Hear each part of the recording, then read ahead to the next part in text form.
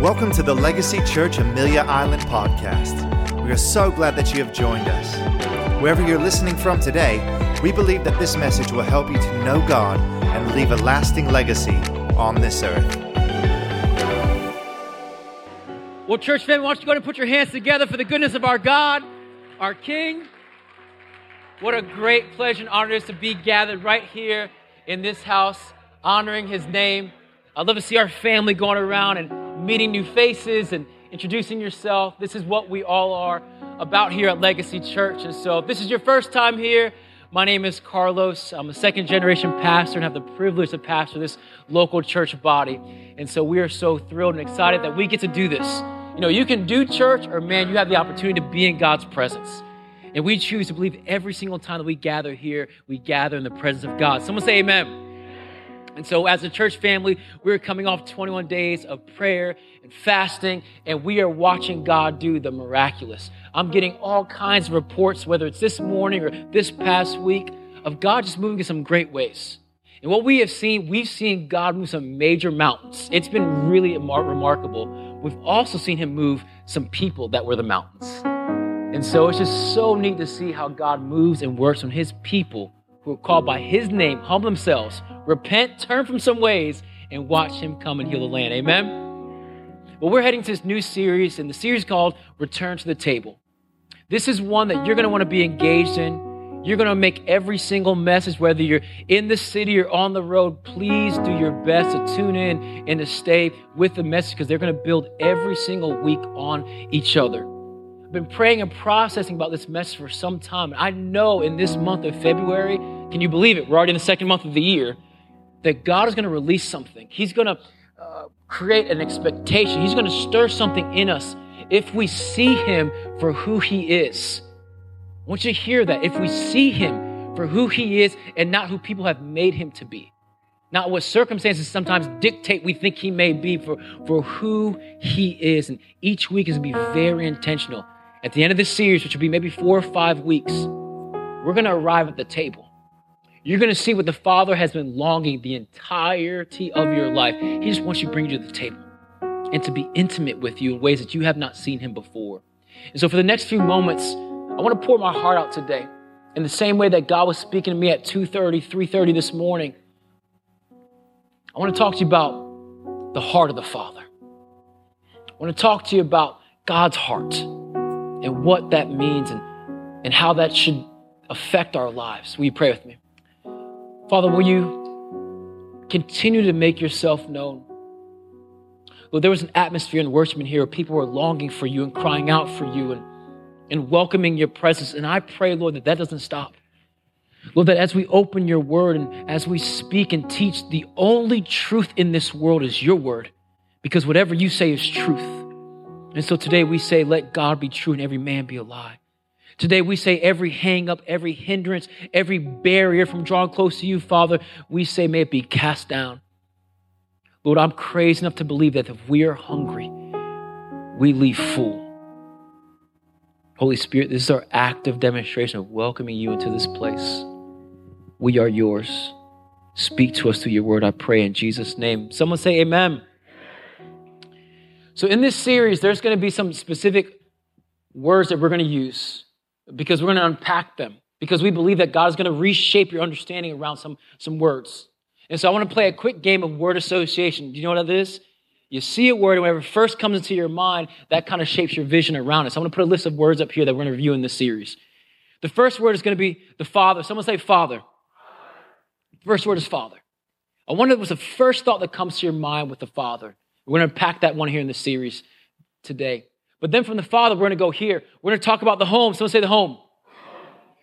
The first words or the first thoughts that come into your mind when you see that word home. We're going to follow that with the temple. Someone say the temple.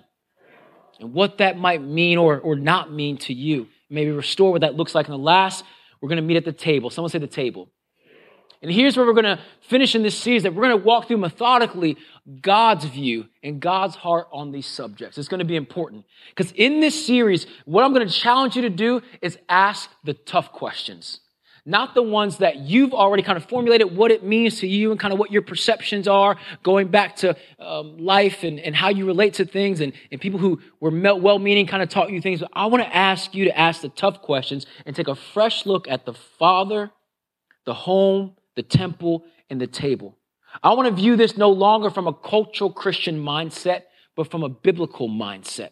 Not from a mindset of a summer camp somewhere or a church you've been at, from what God says about these things and about these words. And maybe you'll arrive at a place that I've arrived in my life where I found out that being in church for almost 40 years and all the things that come with that, I've got to undo some things in my life. Because there are some things that are a bit skewed because I read the Word of God and I say, well, that's not how I view it. Have you ever found that? You read well, that's not how I feel about that subject. That's not what I want to think about it. No, I don't like that, God. You ask too much. That costs too much. That's way too consistent. That's a little more than I bargained for. I just want you to bless me. I don't want the hard stuff. I've arrived at places in my journey where I'm like, yeah, I didn't know you to be that God.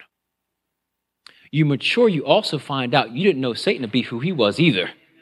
Because, man, sometimes the heads will be brought down and he's been given some authority that you have to remind yourself, yeah, God says this stops at some point. God has said he can only go so far at some point. And so you begin to mature in your faith. You're like, yeah, I didn't see it like this. But now that I read your word, God, I see it like this. So here's what I want to ask you. Are you ready for the question? Who is God the Father to you? If you're new to our spiritual gatherings, if you're new to the faith, God is revealed in three persons, the Father, the Son, and the Holy Spirit. It's the triune being. He's perfect and seamless as one God, but revealed in three different ways. And so today we're going to talk about God the Father and the heart of God the Father. And today, if I do what God sent me here to do, if it's my last message I ever get to preach, here will be what I hope you walk away with, knowing the heart of God the Father. You know, some of you are auditory learners. You can hear it and you can get it. But if you're like me, you're a visual learner. That you can hear a lot, but when you see it, it'll be seared in your brain. Anybody that kind of learner? I want something to sear in your brain today. I was a kid, but I remember seeing this visual in 1992 at the Summer Olympics in Barcelona. And I want to show you this and see if you can see the heart of the Father here. I want to show you this just for a moment. How many know Derek Redmond was the Olympic athlete, but it was Jim Redmond, the father, who helped him get across the finish line? You see, what you don't know embedded in this story is the previous Olympics in Seoul in 1988, he had tore his Achilles right before the Olympics. And to make it to this Olympics in Barcelona, he had surgery just 4 months prior to his Achilles. And so what you saw was the complete breaking down of a man, mentally, emotionally, and physically. And I don't know where his dad took off from with the appropriate crew cut socks and the dad shorts and the hat. Like, it was such a dad. And he took off from wherever he was in the stands watching and found his son. And did you see the security try to say, no, you got to get off the track? And dad said, try. I'd like to see you try. Because Derek had to stay in his lane to not be disqualified. He had to stay in his lane and make it all the way to the finish line. And if you don't know what the heart of the Father is or the love of the Father is, I want that vision to go with you the rest of your days. That no matter where you are, no matter what's going on, the Father can't wait to jump out of his seat and come and just be with you. And just put his arms around you and walk you to the finish line, whatever that looks like for you. This is the God I want to share with you today.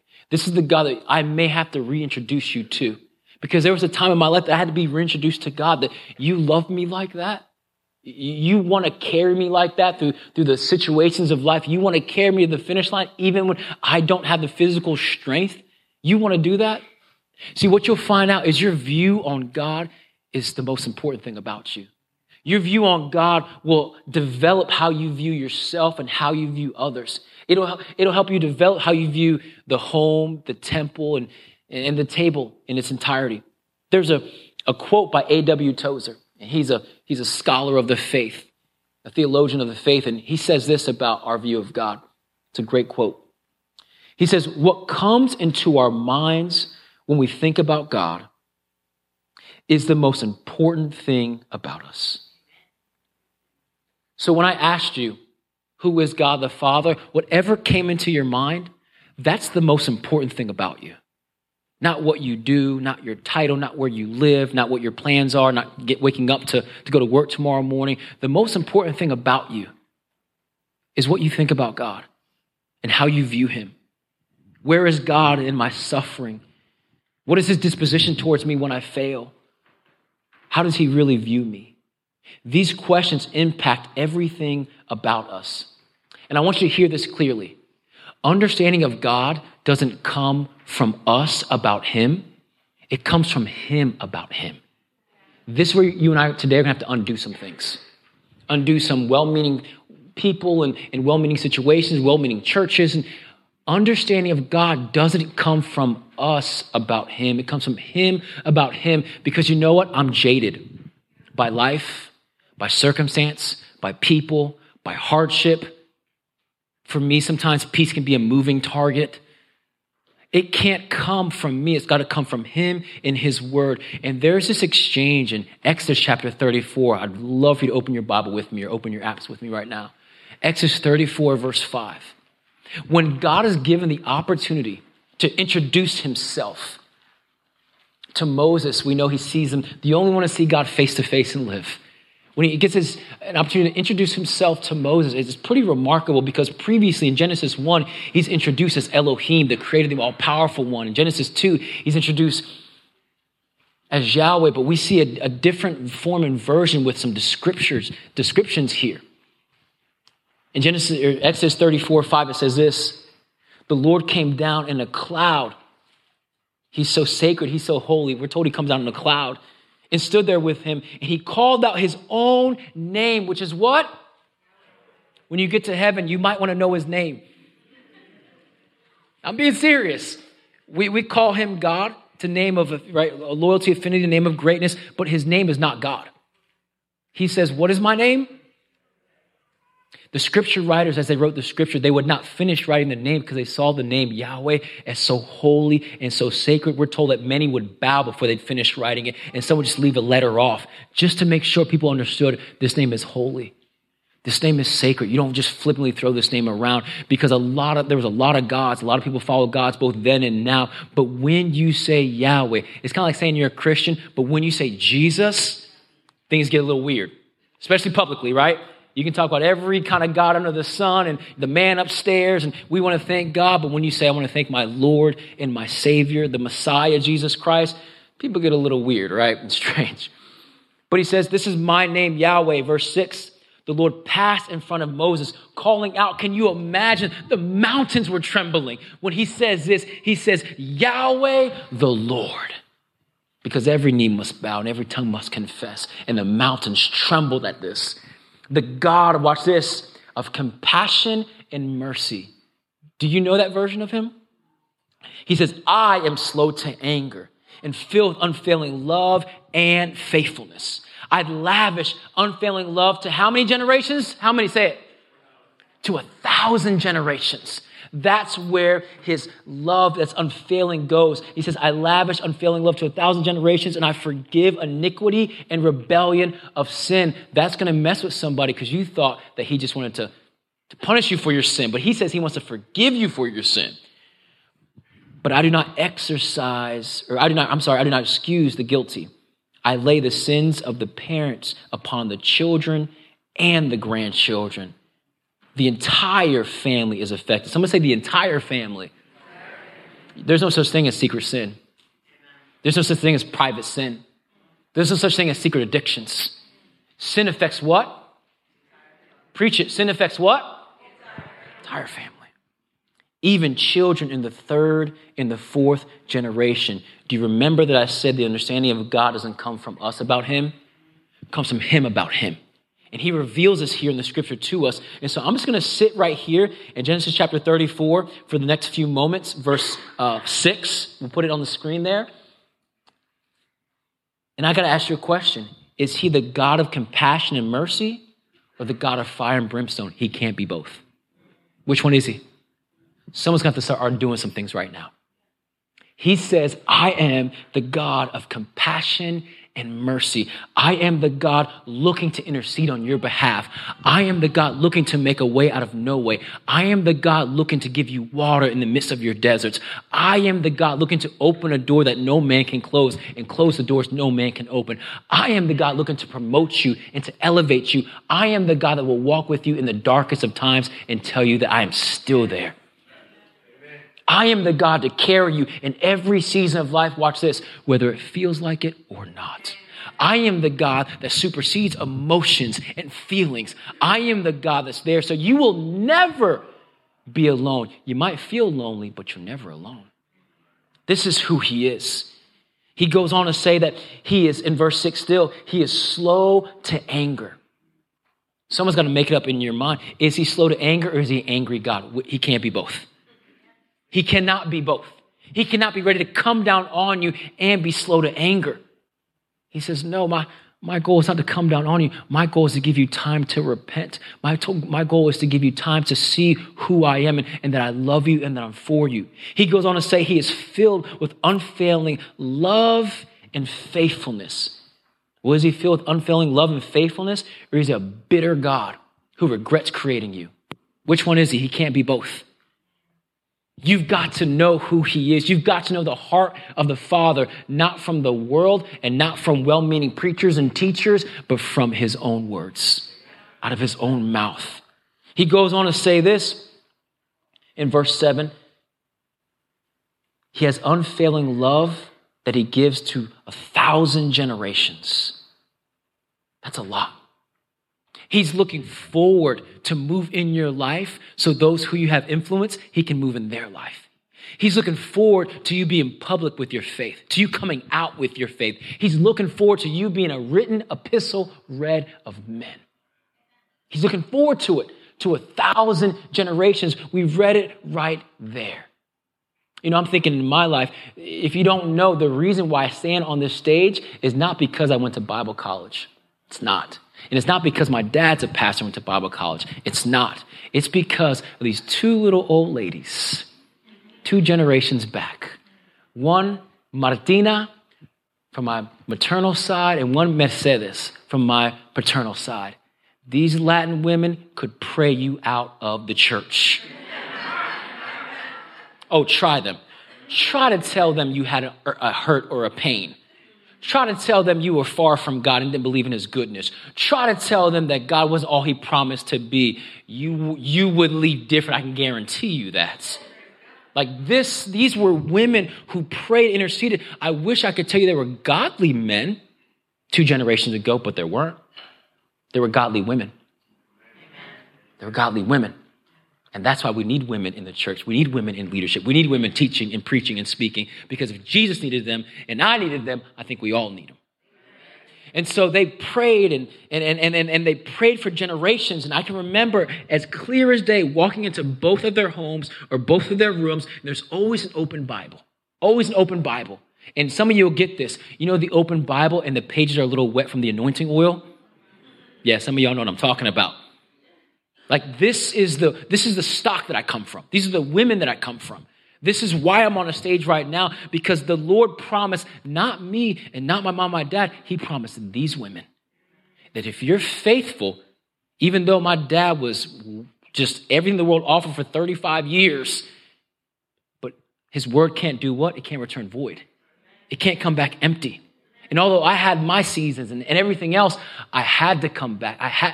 Because his word can't return void, and he's lavishing thousands of generations. So it's not just about them and my parents and me. Now my daughters, which I shared with you guys last week, my 8-year-old now, this story has come true for her.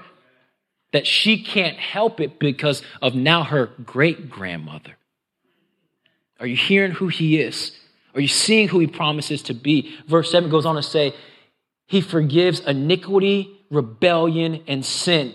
Did you hear it? Did you see that? Did you read it? He forgives iniquity, rebellion, and sin. So you're mixing your guys up. You think God's making a list and checking it twice. You're mixing him up with somebody else. You're mixing him up with somebody else. I've heard people literally say, I missed out on this because I've sinned, or I missed out of that. I must have done something wrong. No. If you repented, if you were sincere in your heart, the Bible says he has forgiven you and he loves you. Well, this must be from this era, or this season of my life. No, that's bad theology. You don't know this God.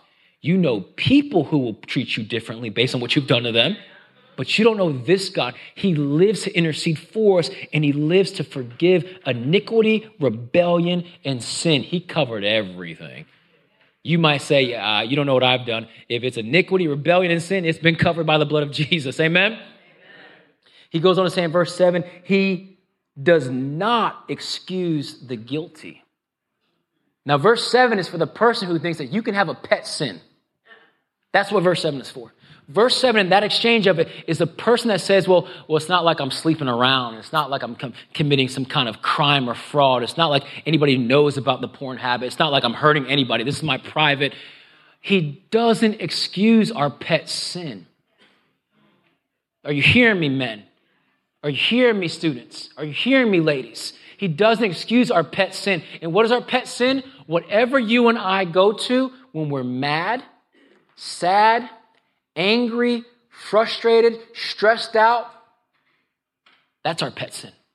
When we lose our cool, when we say what we shouldn't have said, that's our pet sin. And God says, yeah, I don't excuse that if you're going to continue to operate in that. Now, if you're going to repent, if you're going to be contrite, if you're going to humble yourself, you're going to get accountability, and you are, God, I'm going to set my face to change. And yeah, I might slip off my fall, but I'm coming back. A man might fall once, but man, God will bring him back up, right? Like, that's different. I want to make sure we're not misconstruing things here. That he says, no, I will judge sin. And if you think you can live in sin and vacillate in the world and then come in Sunday and act a certain way and be someone publicly and then be someone privately, he said, yeah, that doesn't work. Not because he doesn't love me, not because he doesn't love you, because he's a just God. And he can't be God if he's not just.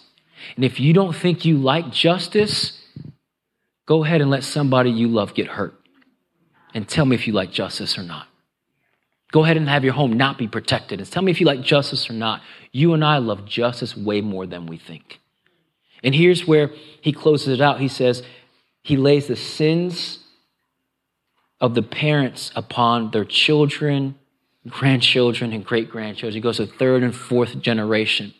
So see, you and I thought we had a private sin, but what we found out is that private or not, you're seeing it play out in the children. And you see this a lot of times when you watch like movies, different actors, entertainers, and you see their life. And most of these documentaries or movies, they lived a terrible life. Let's just be honest. Let's just call it what it is. Great musicians, great actors, great whatever, but they lived a terrible life. And do you know how we see it play out? Their children, their grandchildren, and their great-grandchildren. Whether it's politics, whether it's entertainment, whether it's athlete, you see it play out in these generations. Right now, you can look up any famous whoever and go ahead and look and find their children and all the chaos and mix-up that they're in.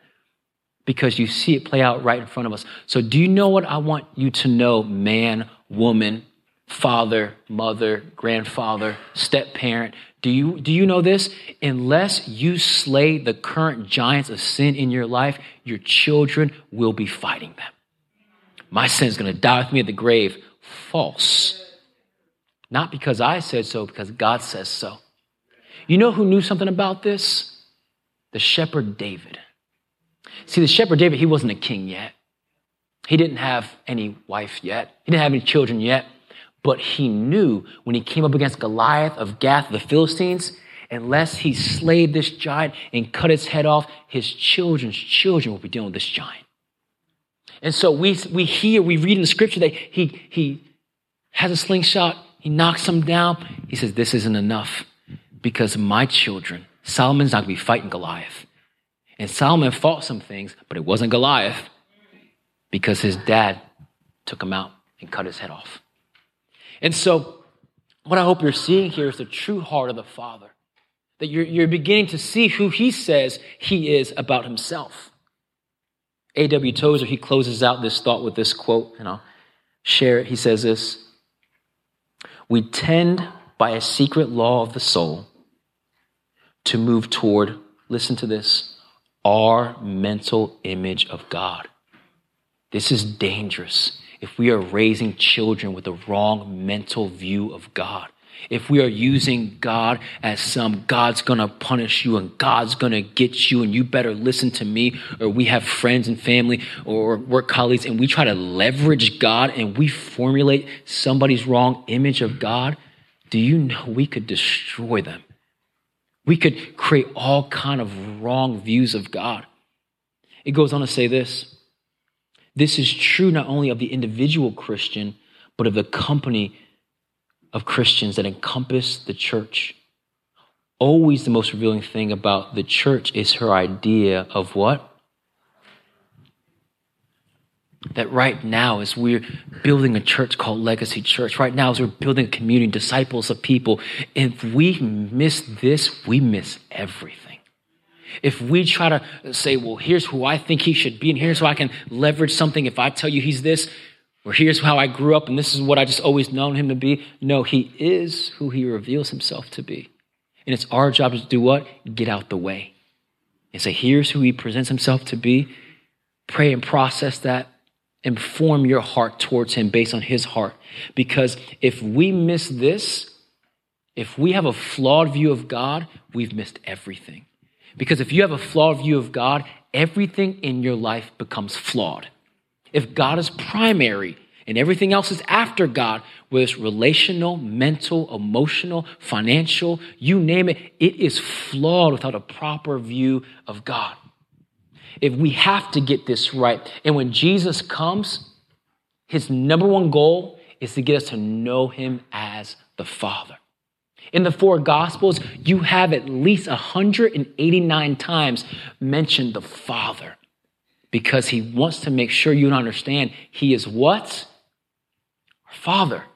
He is the one that we long to, and our perception and our view of him matters. When Jesus is at his most difficult moment of his 33 years on this earth, fully God, but remember, fully man as well. Most difficult moment, the Garden of Gethsemane, the place of the pressing. He's been betrayed by Judas. Those who he has close to him fell asleep on him. Do you remember the story? Like those who are supposed to have his back had the back of their eyelids. At his most difficult time, the Bible tells us he's sweating drops of blood, interceding, praying, crying out. This would be the most difficult time of your life. He sees not just the pain. What really he saw was disconnection from God for the first time of eternity, past and present. And I want you to see what your Jesus does. Crying out, seeking God's face, screaming out to God. He says this in Mark 14:36. I want you to see what he says. It's very intentional. You only get this a couple of times in Scripture. He says, not just Father, but what? Abba, Father. This is Jesus crying. This is him interceding. This is him saying, God, I need you. I need you more than I've ever needed you in these 33 years of ministry. He says, Abba, Father, he cried out. Everything is possible for you, but please take this cup of suffering away from me. And this is how he finishes. Yet, I want your will. Someone say that. I want your will to be done, not mine. So then the question is, of knowing the heart of the Father is, do you know him as Abba, Father? This gets away from any human experience or human environment, because a lot of times we'll try to project human fathers and the qualities that they lacked on God, or we'll try to misconstrue those too. But do you know him as Abba, Father? Because Abba, Father is different. It's a Hebrew word, and it's always followed by Father in the Scripture. It translates to intimacy or an intimate expression of the Father. Maybe you would say dad, or you would say daddy, and you see it's only a couple times in Scripture. And if you're a parent, a grandparent, or have any kind of ownership in the lives of children, when they cry out to you and need you, it's not dad, or it's not father, it's dad, or it's daddy, right? I can remember this one time. Courtney and I were newer parents, so I didn't know this about her. Courtney's got some wonderful qualities. Amazing mom, amazing wife. She's like, where are we going with this? Amazing person. Like anything you need, she's there for you, except she's not a good first responder. If you're hurt, bleeding, broken, choking, you name it, she like gasps and she freezes. Anybody else like that? Like, I'm sure in her mind, she knows what she wants to do, but like getting the body to follow the mind doesn't really work that way. Anything else you need, she's got you. Shirt off her back, she's got you. First responder, you better call 911.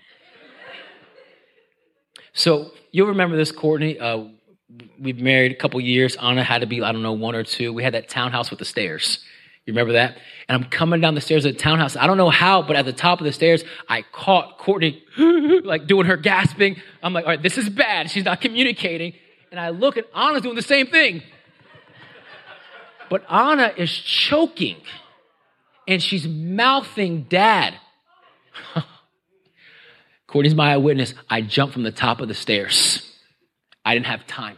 I jumped off the top of the stairs. I don't know what I broke or what I hurt. My back does hurt today, but that could have been because of that experience. I jumped off the top of the stairs. I jumped in that high chair and I sweep whatever was in her mouth out. And by that time, Courtney was like, oh, I was going to do that.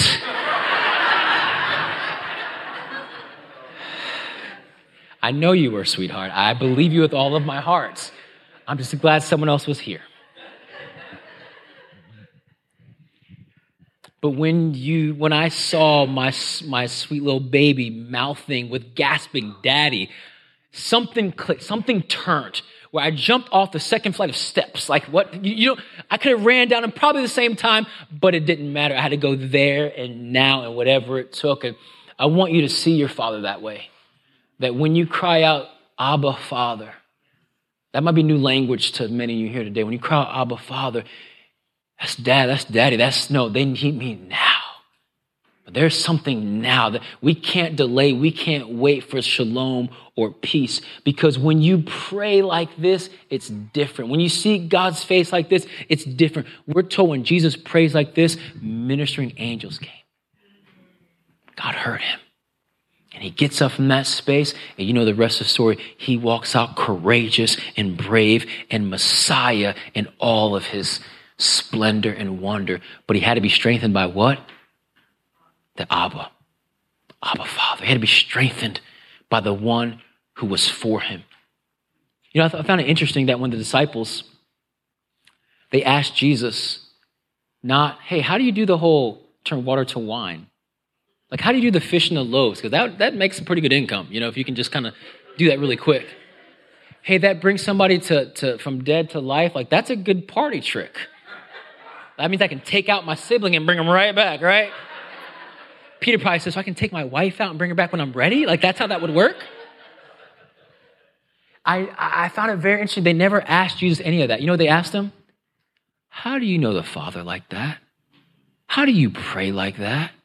They saw this intimacy when he said daddy, when he said dad, when he said Abba. They said, how do you know him like that? And Jesus teaches them. He says, okay, I'll teach you this. Matthew chapter 6, verse 9. We call it the Lord's Prayer. It's really the disciples' prayer, but he teaches them, he says this, he says, our what? Not our judge, not our boss, not our disciplinarian, our Father in heaven. He said, if you don't know him as your Father, you're going to miss everything else. Of all the things they could have asked, we want to know him like you do. And Jesus says, if you don't know him as a Father, you won't truly know him. And I want to tell you this today. If you don't know him as a Father today, you truly don't know Yahweh. You truly don't know him. If he's a religious figure, if he's a powerful being, if he's a force, you don't know him. He is a Father, a loving Father who is for you. And here's the beauty. You don't have to have grown up with a father to know him as a father. Because although many of us had a great father, they will never amount to God.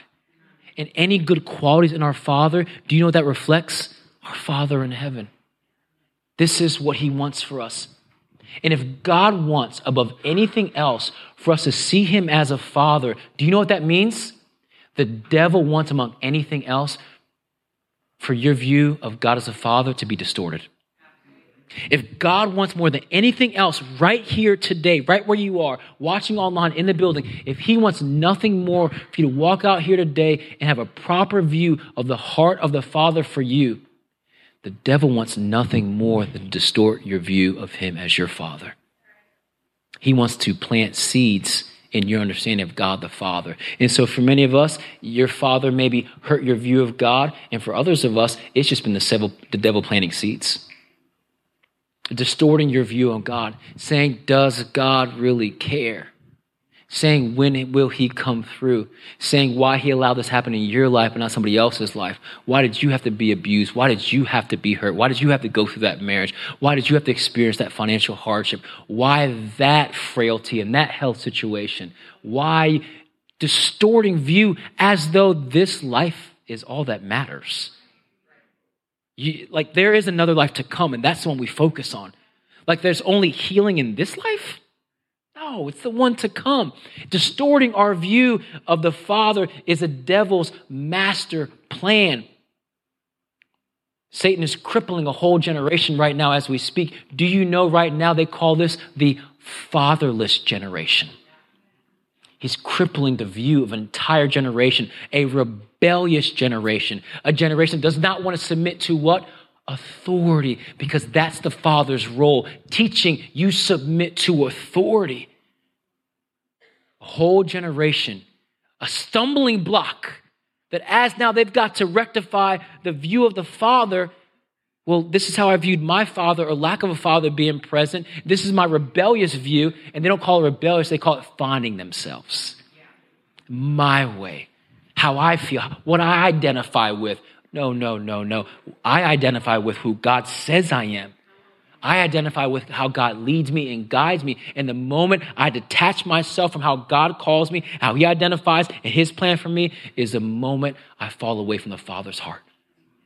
And so we're in a generation that we've got to teach, we've got to reteach the heart of the Father. We've got to reteach submission to the Father. That yes, you can be an individual, you can be creative, you can walk however you like to walk, but may it not be away from the principles and the precepts and the laws of God. This does not change. The Bible says he changes not, which would say the God of Exodus is the God of 2023. Changes not. And this is the heart of the Father. And this is what he wants us to know, that on the side of each and every one of us is there's this space that might be a hole for many of us, the affirmation of a father. The affirmation of, I love you and I'm proud of you, not for the good things you have done and the accomplishments in your life, but because you're mine. If you don't know that, there's a hole in you right now that's needing the affirmation of a father. And that's why we need God in our lives. And that's why we need to know and understand the heart of a father. Did you know that we're not alone? Jesus as well needed the affirmation of the Father. Matthew chapter 3 and verse 17, Jesus has done nothing great yet. He's getting baptized to go into his ministry. And do you know what God says to him? I want to read this with you. It says this, and a voice from heaven said, this is my dearly loved son who brings me what? One translation says, this is the son in whom I'm well pleased. He had done nothing yet. There's no moonwalking on water. There's no opening the blinded eyes. There's no Sermon on the Mount. He said, because you're mine, you bring me great joy. Because you're mine, I'm well pleased. And I don't know who needs to hear this, but in my time this morning at 3:00 in the morning, God said, you tell someone today, you bring me great joy. Not because of what you've done, but because you're mine. Because I created you and I love you and I value you. And I've counted every tear you've cried and I know every hair on your head. You bring me great joy. Please know that. Not when you get there. Not when you accomplish. Not when you get to be super Christian, whatever that is. You bring him great joy. This is the Father that I want to introduce you to today. Right where you are. While we were yet sinners, what happened? God sent his son and Christ died for us. because you brought him great joy, because you're his. He values you and he loves you. You know, the attributes of the Father that I hope that you and I can begin to really understand and know how much he loves us is God doesn't just read our verbal cues. He reads our nonverbal cues. And I think God knows this from having his first daughter, Eve. Because what you'll find out with daughters is you have to pay attention, not just to what they say, but what they don't say. Because that thing will get you in trouble. Same thing with having a spouse. I don't want to get in trouble though, okay? Like you have to pay attention to what they're not saying. Like the body language and the size and everything else, right? Oh gosh, what happened? How much is it going to cost me? Because it costs you. You know, you got to take your daughter out on a ride. You got to go get a smoothie. You got to go something to eat. And then she'll open up eventually, right? It's a process and it costs you every time. As a good father even hears the what? Not just the words, but the sighs. This hurts. This is hard. I didn't think I'd still be here. Same struggle, same hurt, same pain. This is a new year and it came up again. Same temptation. Like he hears the sighs and he hears, watch this, the groanings. Exodus chapter 6 and verse 5, it says this. This is God speaking. Moreover, I have heard the what? The groanings of Israel, whom the Egyptians are enslaving. I have remembered my covenant. God, it hurts.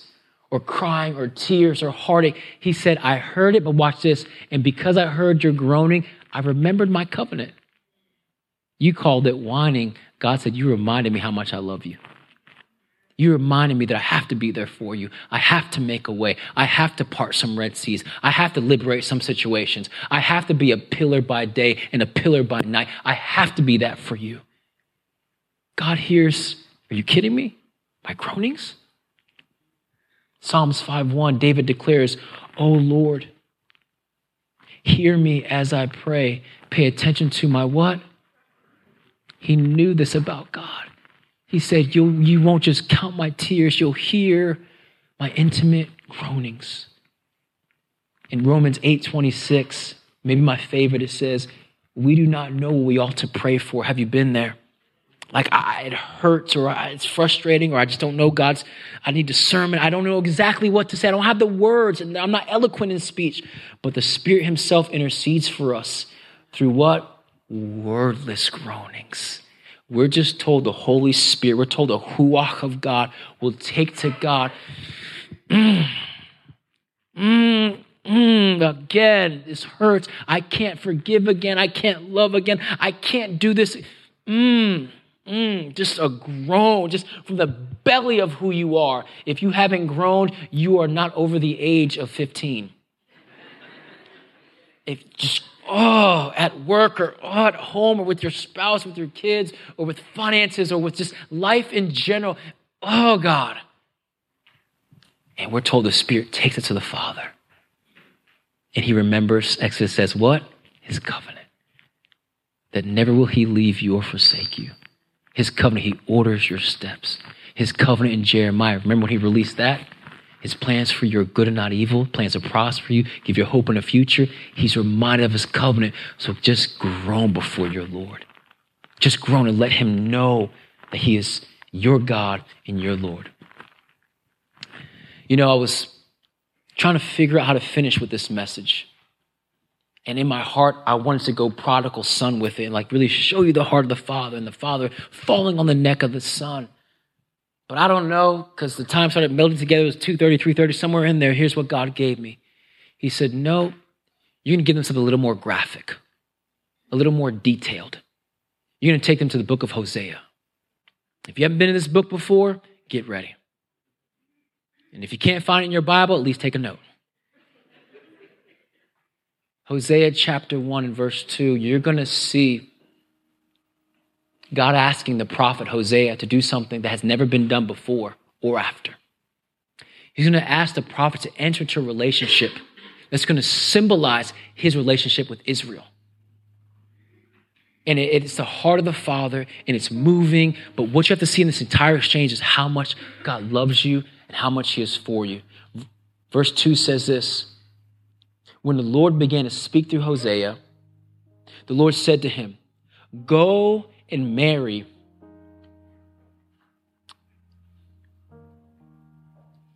a promiscuous woman. Have children with her. For like an adulterous wife, this land, which would be the people in Israel, God's people, is guilty of unfaithfulness to the Lord. So he married Gomer. Unfortunate, her name was Gomer. But more unfortunate that he had to walk into this relationship that he knew was going to be adulterous. And so if you keep reading the scripture, which we don't have time, but it says that they began to have children.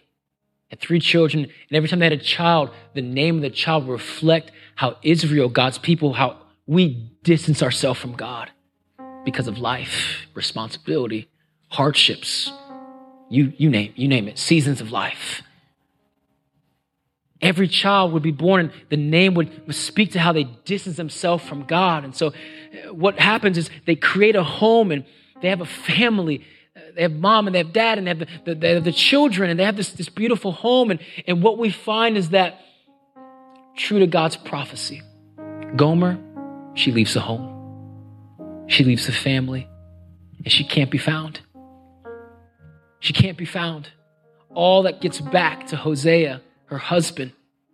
This is a real marriage. This is a real family. All that gets back to him is that she's out there with everybody.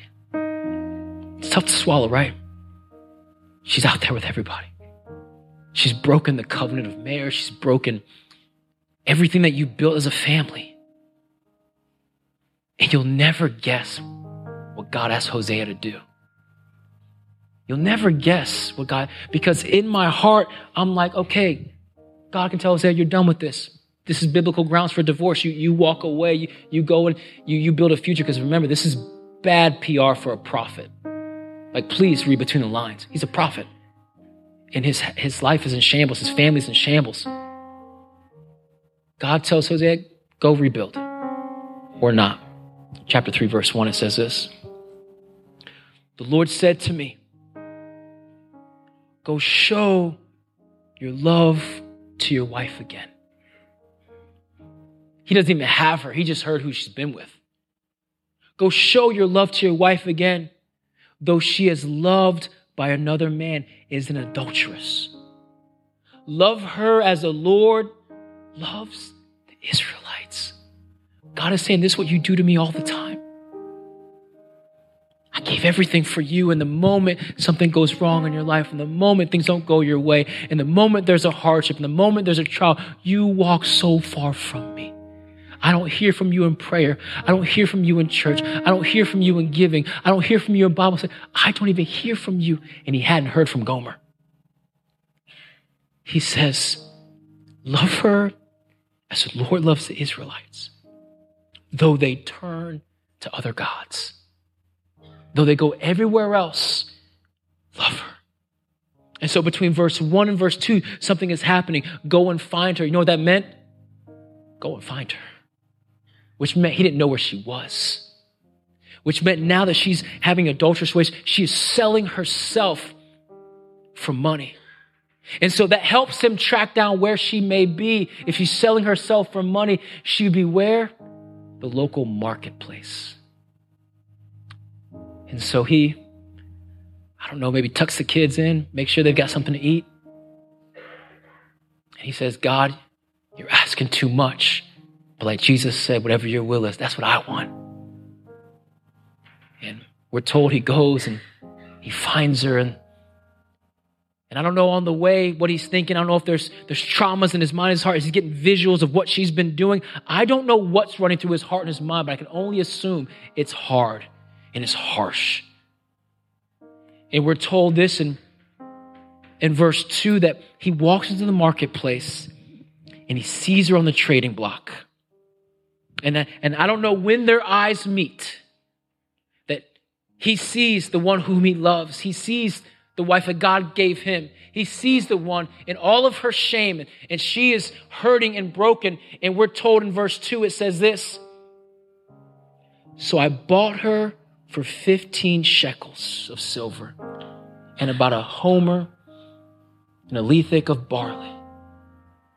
Remember, Jesus was traded, a male slave was traded for 30 pieces of silver. A woman would be half of that, 15 shekels of silver. And they catch eyes, and she's broken. She's given herself to everything this world has to offer. And no way Hosea would want her back. And on the trading block, she just doesn't know who's going to buy her, what he's going to do to her, and how he'll have his way with her. And out of the crowd rises one. I'll buy her. What's the price? I'll pay it. And we're told he buys her back. We're told he buys her back. We're told that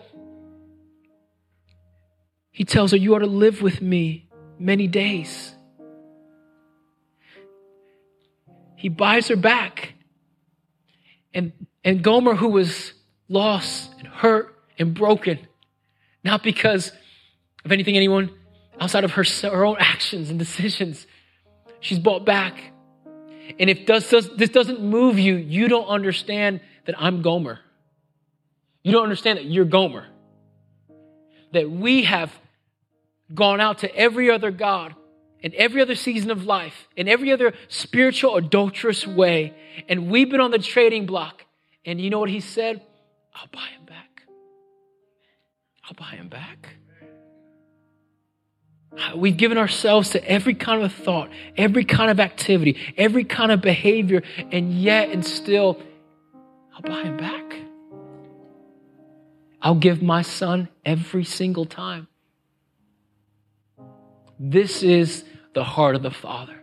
This is what this whole message has been trying to get to. That you and I, we're Israel. There are moments and seasons of our days, our weeks, and our months where we are so far from God in our thoughts, in our actions, in our commitment, in our communion. We are so far from him. We are literally on the trading block to sell ourselves to every anxiety, to every fear, to every lust, to every worry, to every concern, to every hobby. We're just selling ourselves all the time. And, oh yeah, I probably should have given God time today. Oh yeah, I probably should have sought his face this week. And he sees us and he says, I'll pay the price for him. I'll buy them back. And they're going to be with me for the rest of their days. God literally takes us in a story that I don't know if there's a more graphic story in the Bible. And he says, but this is what my people do. They have adulterous ways, but I paid the price through my son. And Jesus, for you and I, that's the 15 shekels. When we do communion, I need you to think about the 15 shekels. That's his blood. When you participate on the Sabbath, on a Friday or the Shabbat, that's the 15 shekels. That's why you and I are bought back. Because the Lamb was slain. Do you now see the heart of the Father? Do you now see how much he loves you? Do you now see that there's not a price he wouldn't pay? Do you now see there's nothing you and I could do? We couldn't outrun his grace. We couldn't outrun his love. We can't outrun his mercy. And we're told Hosea sees Gomer. And he says, I love you. And he says, I want you to come back home. He says, I don't care where you've been. I don't care what you've done. You're mine. So I don't know who you are.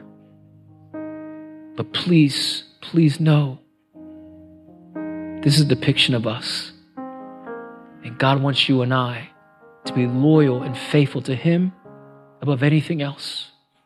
And when we miss the mark, he's willing to bring us back home. Lord, we thank you for loving us. There are not words, God, to think about in my life, the moments on the trading block, and yet you found me. You came looking for me at the market. I didn't go looking for you. And you paid the price. And you brought me back home. Lord, I pray we all see ourselves in this story. We all think of the moments throughout our days, throughout our weeks, throughout our months, God, when we are just far in our hope, far in our peace, far in our joy, far in our restoration, far in our belief that you are who you say you are. And that there'd be a newfound appreciation, God, that this story would not fall on deaf ears. The heart of the Father saves us from the trading block and brings us back home. Thank you for loving us the way you do. Thank you for forgiving us the way you do. Thank you, you love us even with our spiritual adulterous ways, where we will call a friend, we will look on Google, we will try to pay for something, we will do everything else before we go to you, and we will say, all that's left now to do is pray and fast. Forgive us, God, for we have sinned. We repent, God. I repent, God, for searching in all the wrong places. But I pray today as we walk into this series, God, first and foremost, we understand the heart of our Father, that you are well pleased with us, that you find joy in us, that right now there are groans in the building that you hear. And Holy Spirit, you take those to the throne room right here, right now. There are things outside of our control. There are things we know you have promised, and it's just a groan right now.